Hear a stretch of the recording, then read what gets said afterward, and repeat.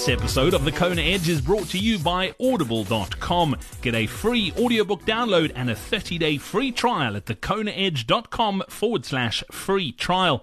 With titles like Rich Rolls' Finding Ultra, Rejecting Middle Age, Becoming One of the World's Fittest Men, and Discovering Myself, or Chris Froome's autobiography, The Climb, Audible has you covered, with over 180,000 titles to choose from for your iPhone, Android, Kindle, or MP3 player. Discover more at thekonaedge.com/free trial.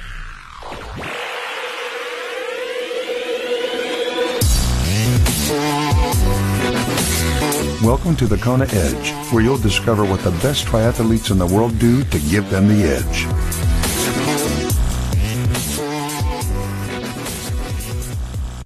You're listening to the Kona Edge. We head back to Sydney, Australia now to catch up with Owain Matthews. Owain, welcome. Nice to chat again. Yeah, thanks for having me. Looking forward to chatting. Owain, let's talk about your bike. You're obviously strong on the bike now. It wasn't your sort of wheelhouse, if you'd excuse the pun, when you first started, but it's something you've gotten really good at over the last few years. What do you attribute your success on the bike to, and just how good you have got?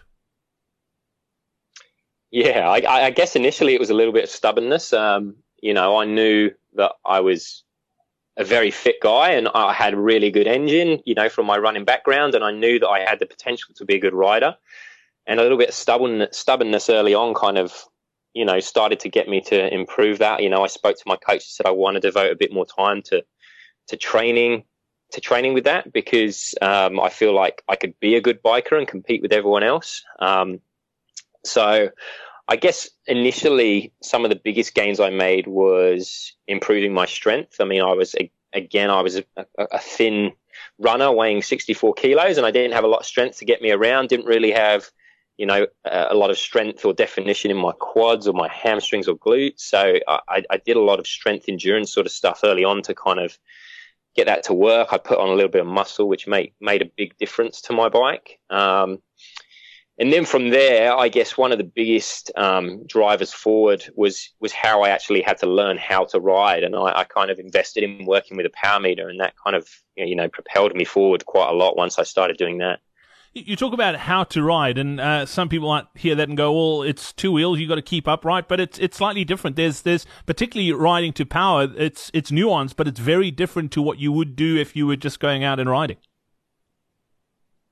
Yeah, I think, the idea of a power meter is for me and for athletes that I work with now as well, is that it's more of a benefit in training, and you start to learn how to ride smoothly in terms of not exerting effort kind of inefficiently in a race. So you don't want to spike your effort as you're riding. So the more consistent your power is, the more efficiently you're going to kind of outlay your energy throughout the race. So I kind of learned that as a technique through using my power meter, so I could monitor how hard I was riding at different points. But also in training to be able to make sure that, when I was supposed to be riding easy, I was riding easy. And then when I was supposed to be really trying to work harder, that I was doing that and not just kind of kidding myself. So it kind of gave me that quantifiable, the power meter gave me that quantifiable kind of data to help me learn how to do it, because I could physically see how to ride and how to be smooth.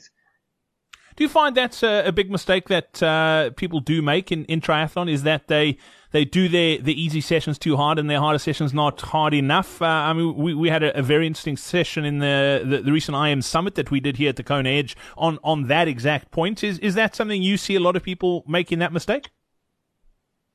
I think the biggest thing I see with that, the biggest trend I see from the data I see and from talking to people as well, especially when I came into triathlon, is people run too hard all the time and they bike too easy all the time.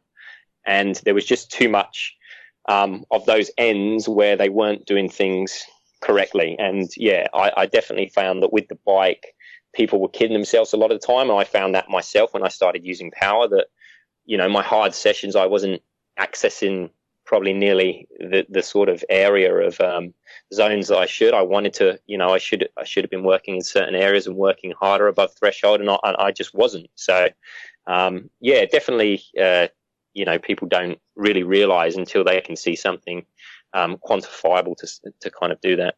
What do you love about the bike?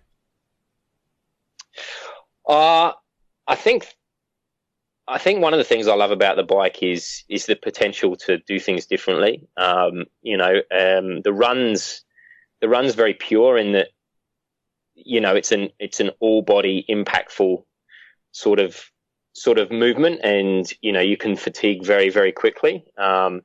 Whereas the bike has a lot of potential to kind of ride in very different ways in different races, depending on the courses and stuff like that. You can recover quite quickly as well. So the better you get at the bike, the more scenarios in a race situation that you can adapt to. And, I think that's the biggest thing. The higher up the field you get in terms of your age group or professional, whatever it is, you've got to be able to adapt to being down out of the swim, being with faster riders. And there's a lot more potential to kind of work on different things with the bike. Whereas the run is a lot more about pacing, and you don't have that room to play with that much because there's only a certain capacity there. Yeah, absolutely. As far as workouts, what sort of stuff do you absolutely love doing on the bike? I'm a hill. I'm a kind of strength endurance hill sort of favorite. So I kind of have two favorite workouts. I like the strength endurance, low cadence sort of stuff, kind of 12, 15 minutes, long hill intervals where you're grinding out low cadence, a kind of 4 or 5% gradient. I love those sorts of things. But I also do a lot of riding, on different weeks with groups in Sydney. We have a lot of hills here, and I did a lot of this in preparation for the Hillier course in Mooloolaba, the 70.3, just recently, where I'd ride with the guys on a hilly course, and it was just like all out on the hills and recover between on this undulating course that we have. And yeah, sky's the limit. Just go as hard as you can on the hills and get your power up as much as you can, and just enjoy having a bit of competition between the group that you're with. Oh, that's awesome. Cool. Wait, we'll chat about your run next time out. I'm looking forward to that, but we'll save that for another day. Thanks for your time today. Excellent. Thank you. We hope you enjoyed this episode of The Kona Edge. Get better on the bike. Register for our next free live online bike seminar. Get to thekonaedge.com/bike seminar now. Don't forget, you can get a free audiobook download and 30-day free Audible trial at thekonaedge.com/free trial. One of the 180,000 titles available, and you can download it free right now, is Chris Froome's autobiography, The Climb. We hit a pitted stretch of road. Potholes and fissures and lumps. We hit it fast. If one slows, then the other wins. We push hard. Then pop! My helmet unclips as I hit one of the little speed bumps that wear and tear has made for the battered Magadi road. The helmet falls a few inches and catches my front wheel, sending it jolting sideways towards him. He rides straight over it. The helmet jams into his front wheel. The front wheel stops dead, and the back wheel buck jumps from the road. He says goodbye to his bike. He is launched down the road at over 60 kilometers per hour, flying like a missile with dreadlocks. How far? He says 50 meters. I'm not so sure. That might have brought him into Tanzanian airspace. The flying isn't the thing anyway. The landing is the issue here on the downward grooves of the Magadi road. He lands first on his elbows and his knees.